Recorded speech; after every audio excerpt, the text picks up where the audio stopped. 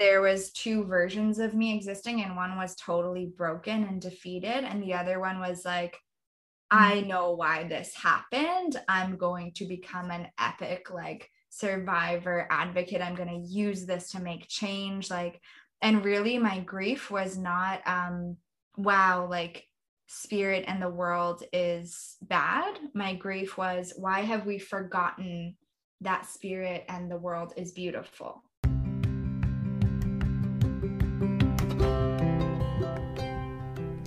This is the Empowered Spirituality Podcast, the podcast about inclusive spirituality. Empowered spirituality is all about connecting and aligning to your own higher self. All religions, spiritual practices and beliefs, sexual orientations, gender identities and expressions are welcomed and celebrated here. I am your host, Samantha Nagel, owner of and coach at Empowered Spirituality, LLC. Every Wednesday, I will share a guided meditation practice, and every Thursday, I will share inspirational teachings or interviews with people with different spiritual practices, beliefs, and opinions. Come every week with an open mind, taking what you like and leaving the rest. Welcome to Empowered Spirituality.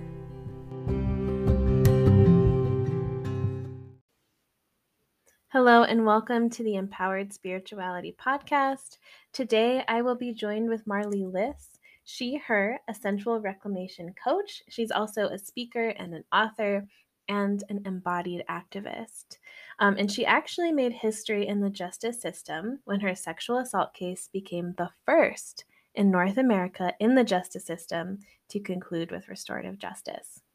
And since then, she's been coaching women and helping other people reclaim their sensuality. Marlee is so down to earth, so kind, so wise, and so spiritually oriented and heart-centered. So it was so amazing to get to talk to her and to hear her very, very beautiful story. So like I said, Marlee was sexually assaulted.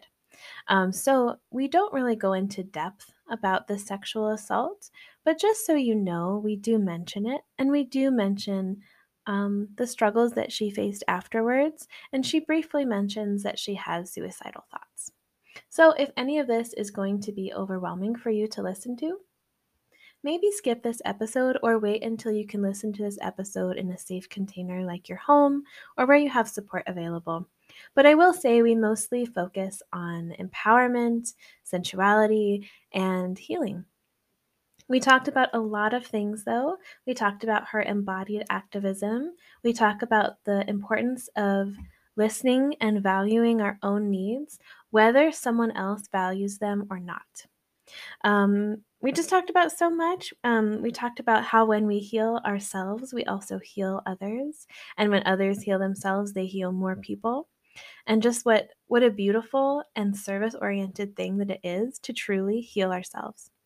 So without further ado, you're going to love this episode with Marlee Liss. All right, I am joined today by the lovely Marlee Liss. Marlee Liss, she, her, is a sensual reclamation coach, speaker, author, and restorative justice advocate. She is a queer, Jewish, sparkle-loving feminist and trailblazer. Marlee made history in the justice system when her sexual assault case became the first in North America to conclude with restorative justice. Since then, she has coached women internationally in reclaiming sensuality and embodied leadership. Marlee has shared her voice via Forbes, HuffPost, BuzzFeed, and Mel Robbins' show, in addition to consulting for government officials working to end gender-based violence. Thank you for coming, Marlee. Welcome to Empowered Spirituality. I'm so excited to have you here today. Yay! Thank you so much for having me and for the beautiful intro. Oh, you're welcome. Thank you for giving it to me. So I just want to start by saying I heard your story through another podcast, the Spiritually Sassy Show, and I was so moved by your story and by your courage and by your vulnerability. So I just want to say thank you so much for coming today, but also thank you so much for being such an open book and for doing the work that you've been doing. Oh, thank you. Yeah, thank you so much. It's been a really big journey and an amazing journey and whole journey to share it. And just the beauty is that I get to connect with so many people like yourself. Mm. So, yeah, thank you. Thank you.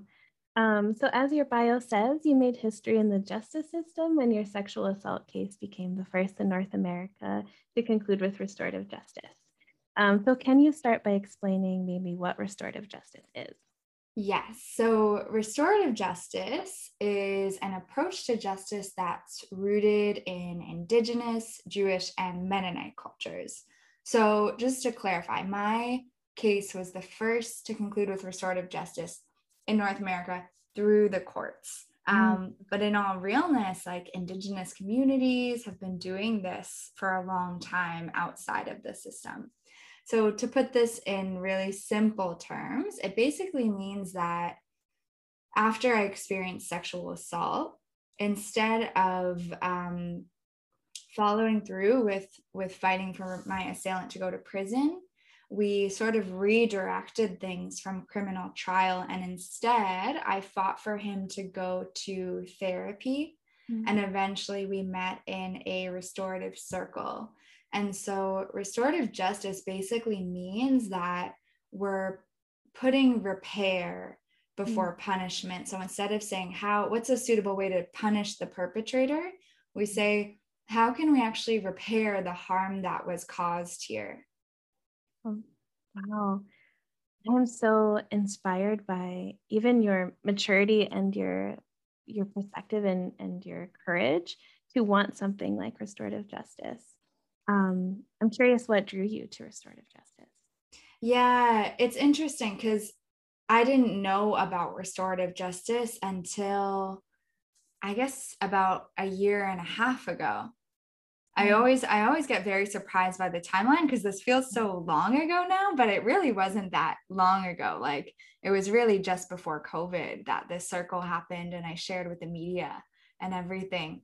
Yeah, it's been a while to say the Yeah. least. But yeah, I didn't know that restorative justice existed. Most of us don't unless we were raised within those cultures that created it. And that's a big reason I am so passionate about sharing about it is like, Mhm. I think we all deserve to know about it. Even if we don't want it, I Mhm. feel we all deserve to at least know our options and make an empowered, informed decision from that place when it comes to justice. So I had no idea it existed. And I was basically saying to very close friends for years, because I reported the assaults in 2016. And Mhm. then for 3 years, I went through the punitive system because it's just all I knew. Yeah. I was like, I either do something, which would be the punitive system, or nothing at all, which would be don't report, try to move on, which I couldn't fathom that. I really wanted some kind of closure. So I Mm. reported and started going down that path. But from the very beginning, it felt so wrong to me. It felt so like dehumanizing the way I was treated in the system. Mhm. Um, I didn't see how fighting for this person to go to prison would create any actual change. I Yeah. was like, what's the point? Like, he's going to sit in a cell and get angry and more mad and just be immersed in a culture of violence and then Mhm. get out and what? Like, where does the cycle of harm, where does it actually end? Right. So, to very close friends, I would kind of like say my actual desire, which was, in my world, I would sit down with this person who was a stranger to me and I'd be able to ask the questions I had, like these burning questions of like, why? Like, how did this happen? Like, how?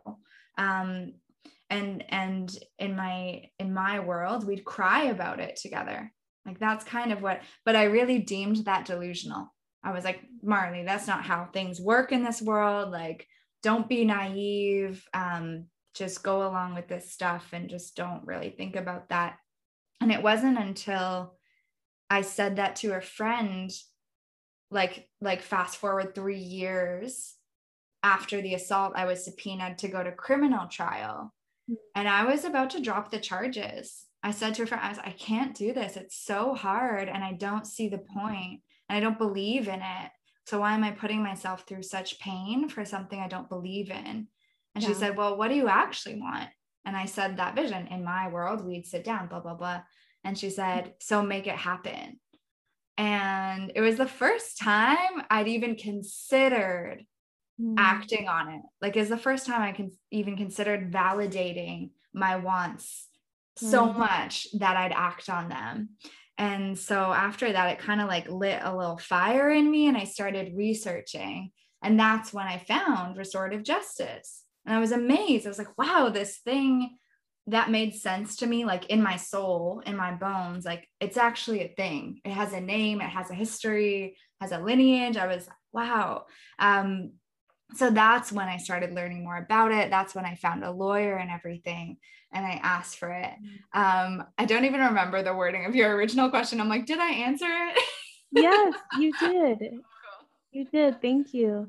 Yeah. And what I really heard you say twice was, first, this was your actual desire. Mm-hmm. And you said that you validated your wants so much so that you pursued them. And I'm curious, did that change the way that you viewed your desires? And has your relationship with your desires and your wants changed since then? Oh my gosh, yes. And that's a huge part of the work I do with women now is like honoring what we want and need instead of judging it. Because how sad is it that that's what most of us do? Like I got horribly hurt, right? Like in a horrible way, like deep violation.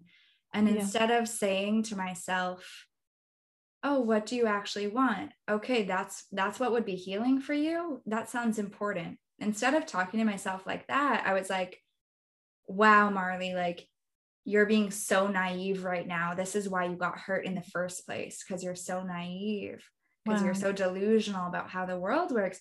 And I was like, oh my God, like that is so mean. We're so mean to ourselves sometimes when what we really need is to just hear ourselves out, listen to ourselves, parent ourselves, be like, oh, wow, yeah, that sounds like it'd be really healing to cry with that person. Wow, yeah, like that is important. So getting to a place, and of course, like this was a huge catalyst in my healing journey. And so I was doing deep work in so many ways after the rape. And I eventually got to that place of like, wow, we're so mean to ourselves. And then I experienced the alternative of, well, what actually happens when I validate my own needs enough that I'm willing to fiercely advocate for them. And that is when like my life really changed. Of course, privilege comes into that as well. Because if someone else in a different body, I'm a white woman, I'm a cisgender woman. If someone else came in and asked for what they wanted, they might not get that, unfortunately. And I hope that that can change and I can play a role in changing that. But, like, I really have experienced that all over my life in relationships, like all over the place. If I get to a place of validating my needs enough that I ask for them, that's already such an empowerment. It's like, yes, I want the outcome to be me getting what I asked for, but me validating myself enough to ask for it is already healing in so many ways. Yeah, absolutely. And a side note, I love that you changed but to and. I thought that was so, I love when people do that. Yes. And I just want to sit with what you said for a moment. And even if that hadn't gone the way that you wanted, the fact that you knew yourself, and instead of shaming those desires and wants, you decided to listen to them and hear them like a loving parent would to an inner child. Thank you so much for sharing that. Yeah, thank you. Yeah. So you had this want and you had this desire and you decided to listen to it. But I believe that you really had to advocate for yourself to get this outcome. Is that true? Yeah, it definitely is. And I mean, I want to say like victims in the justice system are seen as weak and looked down upon, but I think that's true for anyone who's suffering in our world. Like people with depression are looked down upon and invalidated, people with anxiety, people going through loss, all these things. So when I asked for this, the prosecutor's response wasn't like, oh wow, let's try and make that happen. It was, oh honey, like you don't understand how bad this is, do you? Like almost like I had Stockholm syndrome, very condescending. And I really honor myself for how that meeting went down, because I feel like my like ancient justice, like fierce, like no, hear me out self came out. And I was like, actually, like I believe that rape is so bad that we have to try something different, because what we're doing isn't working. It's not working. Rates of sexual assault have not declined with this. We didn't solve sexual assault with the system. Far from it. So that's kind of where I came from. And something she also said was, you know, Marlee, with the Me Too movement, people want to see rapists locked up for a longer amount of time. Wow. And I was like, the irony of using the Me Too movement to try and silence a survivor's voice. I was like, that is not what the Me Too movement is. That's not reflective of what that movement is. So I really advocated for myself, but there did come a point where my lawyer was like, it's out of our hands. Like, we'll see what happens. And something I did say at that point was, my whole birth chart is fire, by the way. Something I said at that point was, if this happens, I'm going to be very loud about it. If this doesn't happen, I'm going to be very loud about it. Yeah. So something kind of amazing that happened was there was actually another prosecutor in the room that day, and she was really just there to kind of witness and essentially hand the case off to this other prosecutor. But thank goddess she was there, because she was the one who really kind of stepped in and said, I hear what you're saying, Marlee. Like, I agree with you. The system's not working. Victims are re-traumatized. Assailants get off without punishment at all most of the time. And when they are incarcerated, like I was saying before, it often leads to more violence. It doesn't lead to any lasting change or repair. So she was like, I'm for this. And we left that room and they kind of like battled it out. The two prosecutors kind of like fought for my case. And there was about a month, maybe even longer, where I didn't know what was going to happen. And I had to kind of come to peace with all possible outcomes. And I really felt at that point, I'm either dropping the charges or doing restorative justice. I'm not going back to trial. I don't want to. I don't believe in it. But eventually I did get that call from my lawyer who said, we did it. Like, it's going to happen. Your assailant's going to start therapy right away. And eventually you'll meet in that circle. And again, there's all these, like we were saying before, it's not really about the outcome. It's all these breakthrough moments that happen along the way. So me asking for what I wanted to a prosecutor was already such a reclamation of power.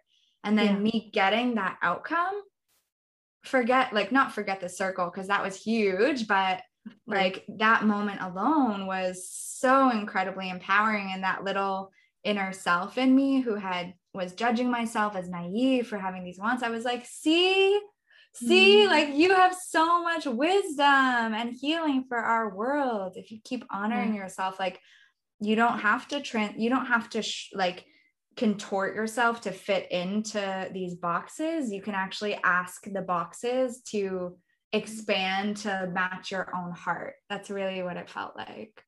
Wow. Ask the boxes to expand to meet your own heart. Is that what you said? Yeah, something like that. That's beautiful. Thank you. And you're right. It is so ironic that someone used the Me Too movement to silence your voice, but also to put this like vague populations maybe once ahead of yours, who was actually affected by this situation. And not only is it so beautiful that you went forward with your wants and your desires with your voice, but then when you were told no and you were talked down to, you advocated for your voice and your wants even more. That must have been so difficult. Yeah, it's it was, and this is a really big reason why something I'm absolutely in love with talking about right now is the ripples of our reclamation. Because for me, it was such a kind of dramatic example. It's like I focused on Yeah. my own healing so much. And just to reiterate, I really did. Like after that rape, I spiraled to the point of like considering taking my own life, all these things, and my healing became quite literally do or die. Yeah. I went to therapy. I worked with an indigenous elder. I started getting into somatic healing. I traveled all over the world, lived on like tantric communes and ashrams, and did my yoga training. Like I really tried everything or dove into everything in order to heal. And that was such a process of personal empowerment beyond the rape. It was like really through my whole life, like, oh, wow, Yeah. like reclaiming so much. And all of that allowed me to stand up for myself in that room. Yeah. And so I see that so clearly because I focused on my own healing and reclamation so much that rippled out to transform the justice system. And I see that all the time with the women I work with and people in my life. Like we heal ourselves and our partner changes, or the way that people parent changes, the way that like they lead in their communities or their career changes. And it's just amazing like what the ripples are when we claim that empowerment. That's beautiful. And a lot of the healing work that you did was very diverse. So it sounds like you didn't just go to talk therapy. It sounds like you did the somatic healing and the yoga and a lot of spiritual embodiments of healing. What was that journey like, and what inspired you to be so diverse in your healing?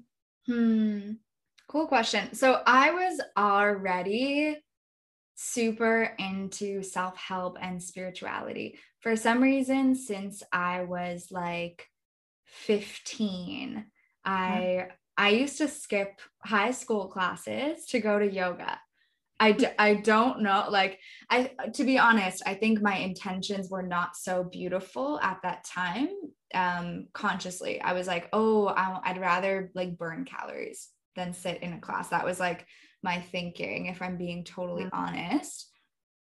And the result was I realized there's so much more to yoga than burning calories at a very young age. And so through that, I met people at this yoga studio that, oh my gosh, have you read Eckhart Tolle? I was like, no, I haven't. And then my favorite book in grade 11 was The Power of Now by Eckhart Tolle. So I was really already connected with this path of like holistic, alternative spiritual healing from a pretty young age.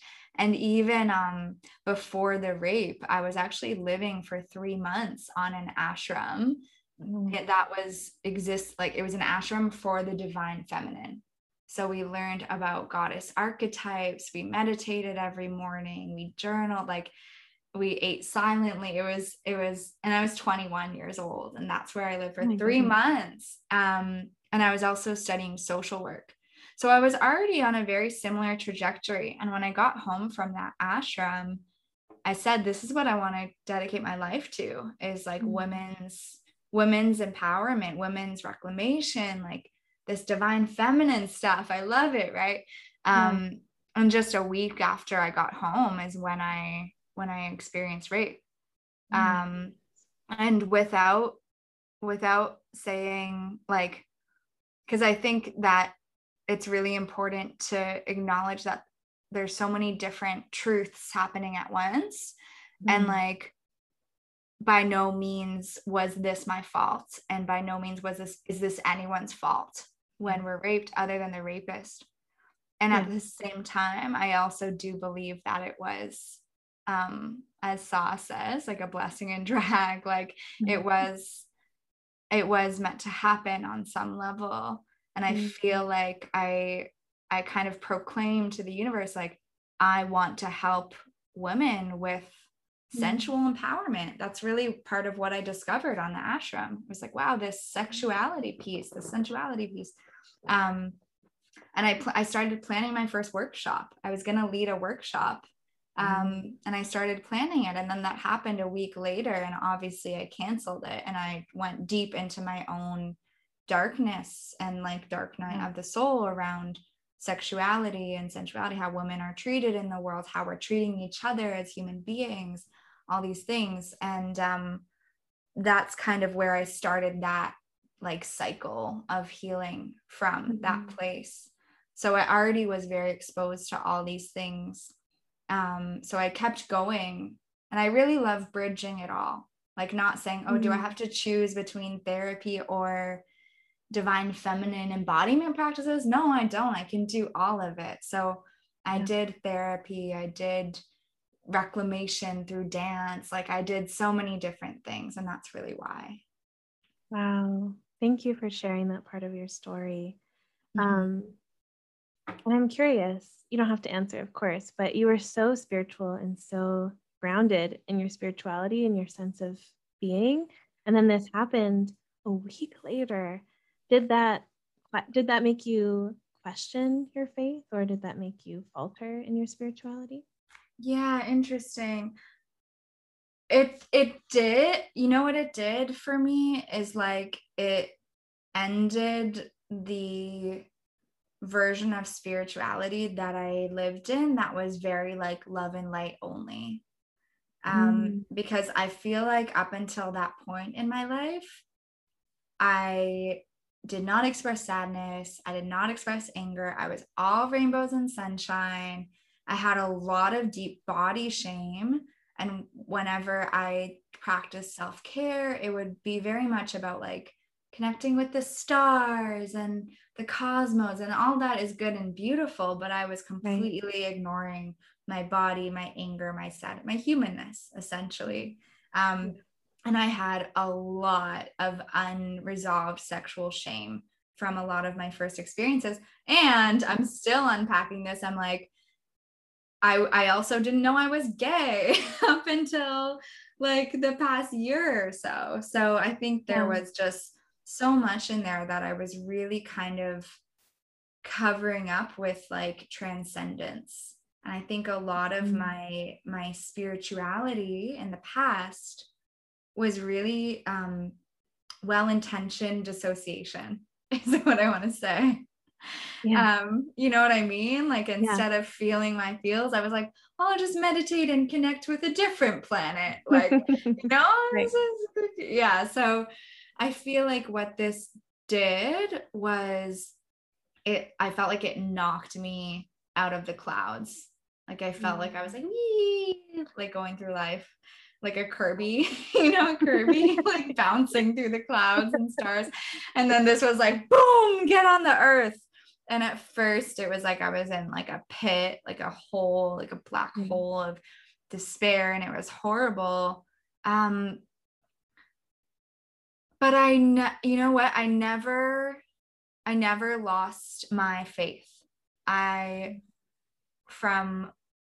It was and like my mom talks about this too, like because she was a huge supporter for me at that time. Like there was two versions of me existing, and one was totally broken and defeated, and the other one was like, I know why this happened. I'm going to become an epic like survivor advocate. I'm going to use this to make change. Like, and really my grief was not wow, like spirit and the world is bad. My grief was, why have we forgotten that spirit and the world is beautiful?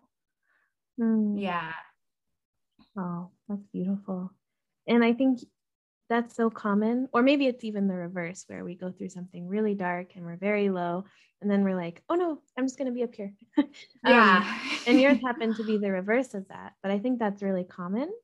And I'm curious how you, and I love that you said too that you're still unpacking, because I feel like sometimes we see these like beautiful teachers, and we're like, oh, now they're perfect. And so I Mm-hmm. think it's so important for people like you to say, I'm still unpacking this and I'm never going to be completely healed. But I'm curious, how do you integrate and handle when those dark emotions come up now that you have so much balance in your life? Yeah, good question. And yeah, thank you for saying that, because I actually talked on my Instagram about pedestaling people the other day and how Mm-hmm. harmful it is for ourselves and the other person when we forget that we're all flawed, we're all perfect and imperfect and flawed and beautiful and all these things. Um, I feel like there's so many kind of tools in my toolkit for navigating those emotions. One of my favorite ones right now is letting the emotion move through me in an exaggerated way, which is actually quite playful. Like I almost pretend I'm like a theater major.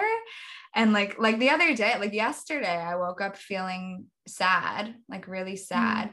And I put on I put on this Taylor Swift playlist that's like Taylor Swift songs to scream, sing.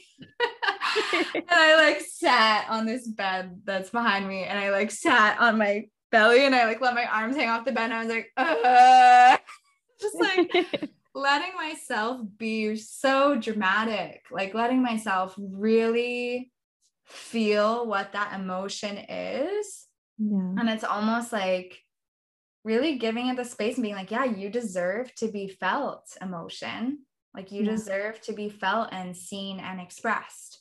Mm-hmm. And to me, that's really just about not resisting it. Because I don't think emotions are painful. I think resisting emotions and judging and shaming emotions is what's painful. Yeah. So Wow. I let myself like be so dramatic and kind of, even though it's like I'm sad, I'm also kind of having fun with it. Like it's almost like I'm in a music video and it's like raining and my hands on the window, like, and it's black and white. Like I let myself really go there. And then it just kind of ends. It just kind Yeah. of ends. And I guess that's really what I've been playing around with. Movement, like when I feel sadness, that really works for me. When I feel anger, it's usually the same thing, but with movement. So like walking, like putting on a really angry playlist, like walking down the street, like I'm like a fucking superhero, and I'm like pow, pow, and there's like no stopping me, and I like imagine there's like fire beaming out my eyes, and then again it's just like I feel it so much that it Yeah. moves through me pretty quickly. Yeah. Wow. Hopefully that comes through. That's my response to that. I hope other people can see this fire. Yes. Yeah. I love that. And I must say, are there any other kind of Taylor Swift songs Oh other my than the gosh, scream right? Like, yes. Oh my gosh, so good. Like the All Too Well bridges. I'm like, ah. That is, I love that you're incorporating playfulness. I feel Yeah. like sometimes even me, I'll be like, well, I'm depressed. Let's do like, I'm depressed. And I really embody and like stick to the narrative of being depressed. And Yeah. you allow it to be with you and you allow it to have that narrative, but you're also being playful and fun at the same time. And you mentioned that too of having the duality of saying, I know why this happened. And it's almost like this happened for a reason for my growth and development. And also, I'm not doing okay. I'm Yeah. very upset about the fact that this happened. I don't like it. And I love that it seems like a lot of the work that you're doing is really holding space for you to be a dual person. I think that Yeah. is so beautiful. Thank you. Yeah. I think that's so important. And anytime, it's really like, this is why I use the word wholeness in almost every Mm. program I do. Like my program is called like Central Wholeness Academy, because it's always exactly what you're saying, acknowledging like I can be devastated Yeah. and faithful at the same time. And I think when we doubt that, that's when we really, really, really struggle, because we're Mm. like, we don't understand how we can be both of those things at the same time. And that feels important for my story too. I definitely get a lot of projections where people think that I was some like saint dressed in all white who was like, my assailant deserves to heal. Like, and that's not true. Like, there was that aspect of me, and there was a really angry, pissed off woman in me. There was a really devastated woman in me. There was a very scared inner child in me. Like, all of these things were living at once. And I think that's really, really important to name. So thank you for that. Thank you.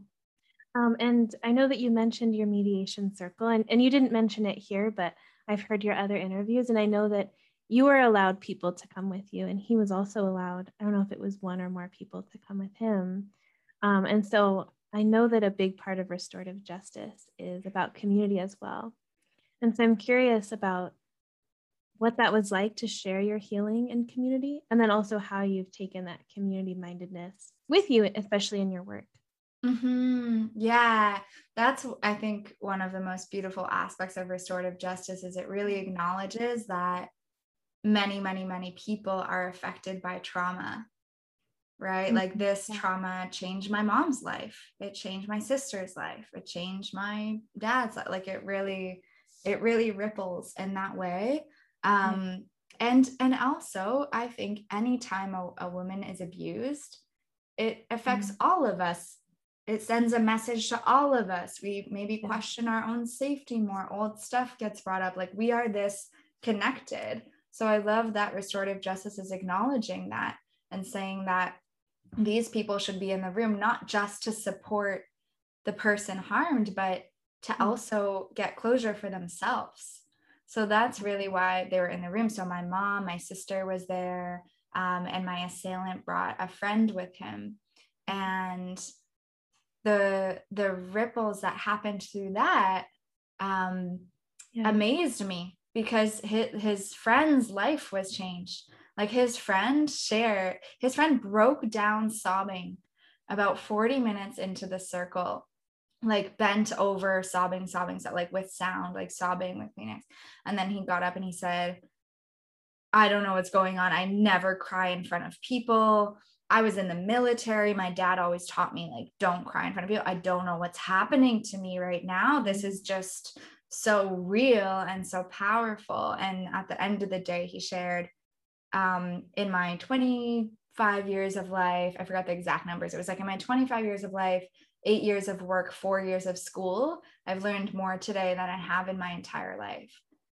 And that blew my mind, because I know that he's treating women differently now. He's treating his mom differently. He's treating his emotions differently now. He's seeing other people crying differently now. So that really, really, really amazed me and made me so aware of the realness of community. And like I was saying, like, the ripples of reclamation and how connected we all are. And I really see that for all of us. Like, we do our own healing work, and eventually we were able to, like, carry a torch for our communities around us and pass on what we've healed and learned. And that excites me, like, the most. Wow. How was it to see him and maybe even your assailant feel these, like, strong, even sad emotions? Like, how did it feel to hold space for that? Yeah. Cool question. So to be very clear, there was 2 mediators in the room, and they were there holding the space. Gotcha. I definitely didn't feel like I had to hold space. You know what I mean? I really felt I was there for me.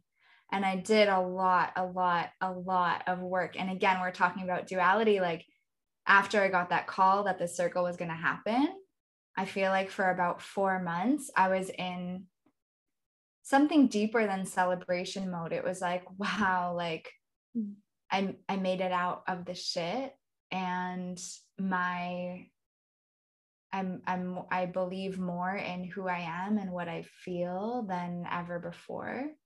And then about a month before the circle, I was freaking out. I was not like, wow. I was shaking. I was like, I need to go back to therapy. Like all this stuff's coming up. Like when I sat in that circle, my body was physically shaking. I will never like minimize that, because that is so real. Like that was scary, you know?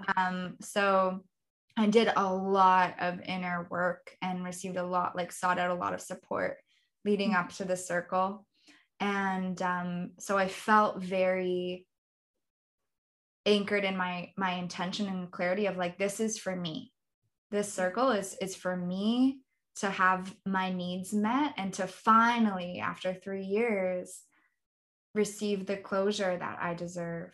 Right. So I really, really didn't have any of that stuff of like, oh, I need to hold space for them. Like I didn't have that in a nice way. So but so what amazed me with restorative justice is like, it almost was never like,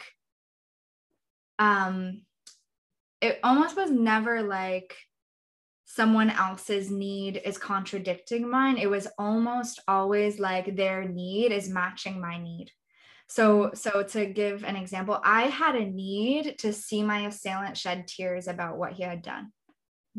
And that was my need. And so when he did shed tears, I wasn't like, oh, I'm holding space. I was like, my need is being met right now, because I'm seeing and feeling that he does have remorse. He does have a heart.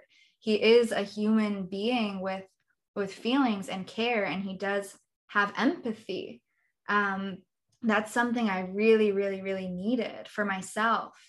So it was so miraculous the way that it was like everyone being authentic and honoring ourselves like served the whole circle.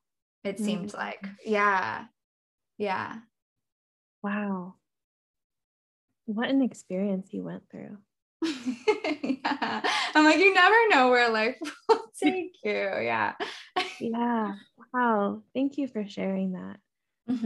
Yeah, my pleasure. And you mentioned when something happens to one woman, it feels like it happens to all of us at times, especially in the way that we start to, it's like, this woman has, this woman has, this woman has, I have. You start to question your own safety. And that's why the work that you're doing, even after this has happened to you, and I know now you must work with a lot of other women who similar things have happened to them, but still being able to reclaim your own sensuality and your own body and help other people do it at the same time. I just can't imagine the strength and the beauty and the duality that must bring for you. Yeah. I really will say, like, I love it so much. Like, I love what I do so much. And in all realness, every session I lead serves me as much as it does my clients.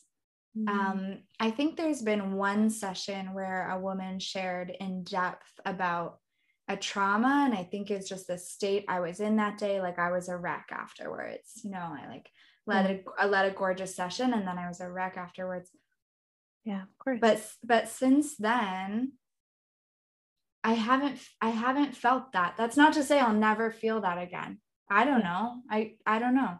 I probably will, but something about like, I love the transformation so much. And I know we haven't woven in yet, but I know you had wrote in your questions, like, embodied activism. What does that mean? Because that's a term I've said before. And I personally find so much hope and beauty in seeing women come home to ourselves. And like, I almost feel like I'm a midwife for that. Like, I'm like midwifing women and coming home to ourselves. And without even setting it up this way, it just always happens that women come home to ourselves and we celebrate.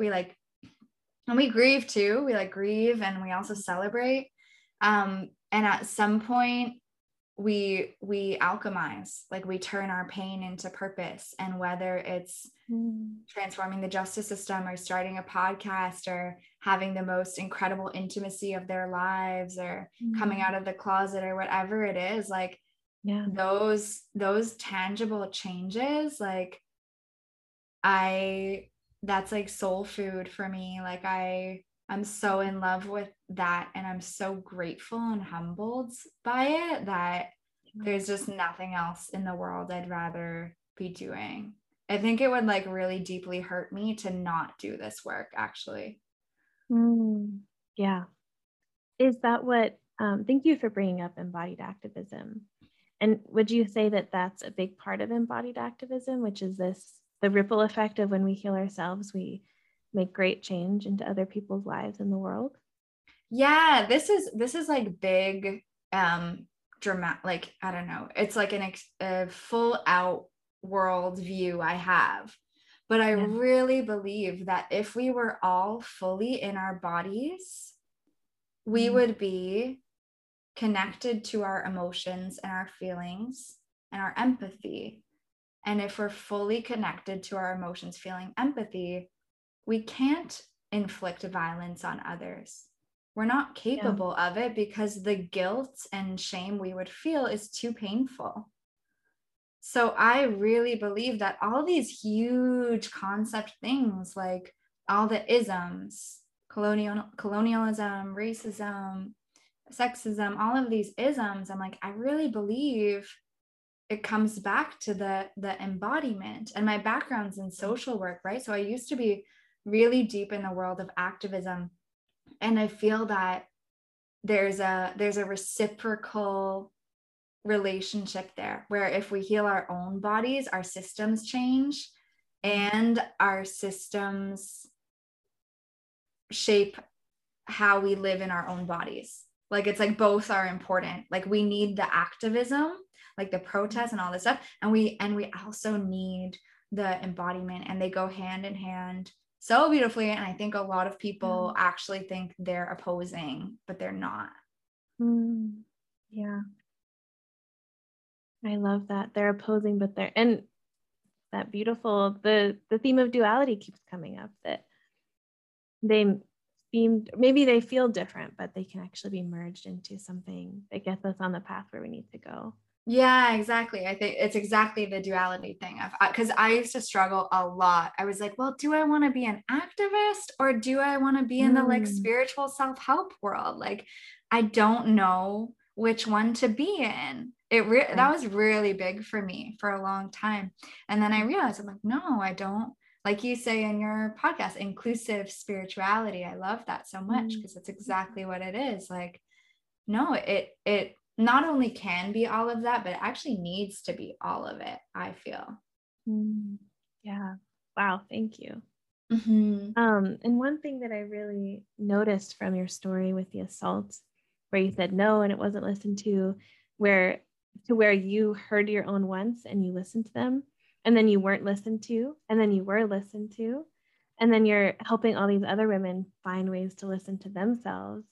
And we didn't get to touch on it, but you do a lot of work around LGBTQ plus visibility as well as activism. The big theme, besides duality, of course, maybe that's more than two, like triality, I don't know. Yeah. But it's really being heard and also standing in your power. Yeah. It's so beautiful. And I really feel like, you know what I really feel lately is like, nature is so brilliant, right? Like nature is so brilliant to the point that like something that's poisonous, like a plant that's poisonous for humans, is often situated beside a plant that is the medicine for that poison. Like that's a really common design in nature. And I feel like nature is so brilliantly designed that if all of us just really, really are who we are, it's like a puzzle piece. Like it's like a puzzle, and it's like it's gonna just fit. But things go haywire when we try to be something else or we shame who we are. And so I feel like just embodying our truth and being who we are, that is the healing. And like for me, like there's so many aspects of myself in my life have been like, no, this isn't good, you shouldn't be this. Like I was saying, having those wants, and still unpacking like some internalized homophobia that I have, like no, you shouldn't be this, you shouldn't be attracted to women, all these things like that. It's like the more I uncover that and own who I actually am and who nature or spirit or whatever made me to be, the more I see that rippling out as healing, the more I see that creating joy around me, the more I see other people being like, oh, maybe it's okay for me to come out. Maybe it's okay for me to speak up about an assault, maybe, you know. And I think that's just like so beautiful and also pretty simple. Like it's a pretty simple worldview. Like, you know, like if everyone's a little puzzle piece, it's like, clean up your little puzzle piece and then we'll all be good. Right. It's probably oversimplified, but I do think that is pretty real. Wow, thank you so much. We're almost running out of time, sadly. So I'm going to ask you the last 4 questions that I ask everyone. The first being, what would you tell your younger self knowing all that you know now? Honestly, all I can think of is just, I love you. That's really like all I can think of. It feels perfect. Yeah. That's beautiful. And what do you hope to learn from your future self?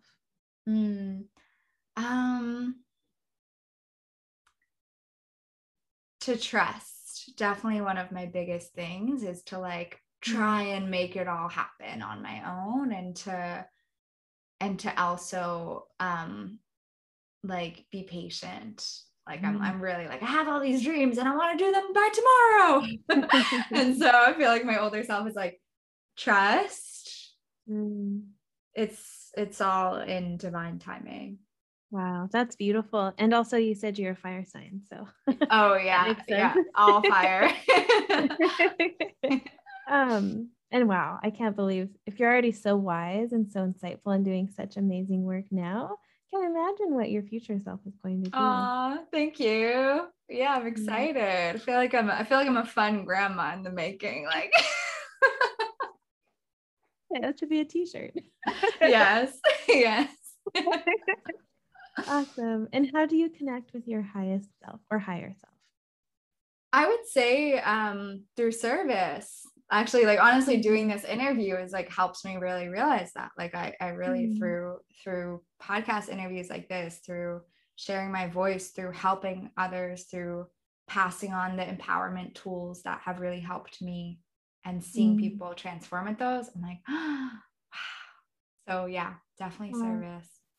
No one has ever answered with service before. Cool. Yeah. I mean, I have some like go-to things, and I was gonna say one of them, and I was like, actually, no, it's service. Yeah. Yeah. Wow. Thank you.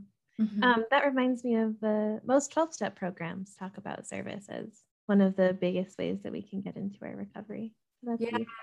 Yeah. Thank you. Thank you. And last question is, what does empowered spirituality mean to you? When I hear the word, again, I think of the duality we've been talking about. When I hear empowered, I think of like a very grounded, like feet firm in the earth, like almost like a mountain sort of energy. And so to me, empowered spirituality feels like really grounded, embodied, whole spirituality. I love that answer. Thank you. Will you tell everyone how they can work with you and where they can find you? Yes. So follow me on Instagram. That's definitely my most active virtual playground. And it's Marlee Liss. So MarleeLiss. I always tell people I'm a human. So message me, say hi. If you click the link in my bio, you'll find my totally free training on how to claim unstoppable body love. It's super, super beautiful and information packed. So check that out. And yeah, I think that's all for now. Yeah. Well, I can cut this, but I saw on Instagram that you're starting a podcast. Yeah. What is Okay. that called? Yes. Okay. So no, you don't need to cut that. Okay. I'm like, that's all for now. And also the million other things I do. Yeah. Yes, I'm launching my podcast soon. It's called The Sensual Revolution. Yes. And I'm really excited about it. I have my first 2 guests lined up already. Hopefully one day we'll have Sam on and we can collab on that. But yeah, I'm really excited about that. So definitely if you follow me on Instagram, I'll keep you all updated there. I also have my Facebook group, Free Global Community for Women, all women, reclaiming sensuality, body love. And my program is going to be launching again soon as well, the Sensual Wholeness Academy. Again, just follow me on Instagram. You'll get all of these updates. Wow. Yes. So everyone must follow you because you have so many cool things in the works. Thank you. Awesome. Is there anything that you'd like to add before we close? Just thank you. And thank you so much to everyone for listening. Like I always really, really am so grateful to share with you all. And this has been so fun and beautiful. So thank you, Sam. Yay. Thank you.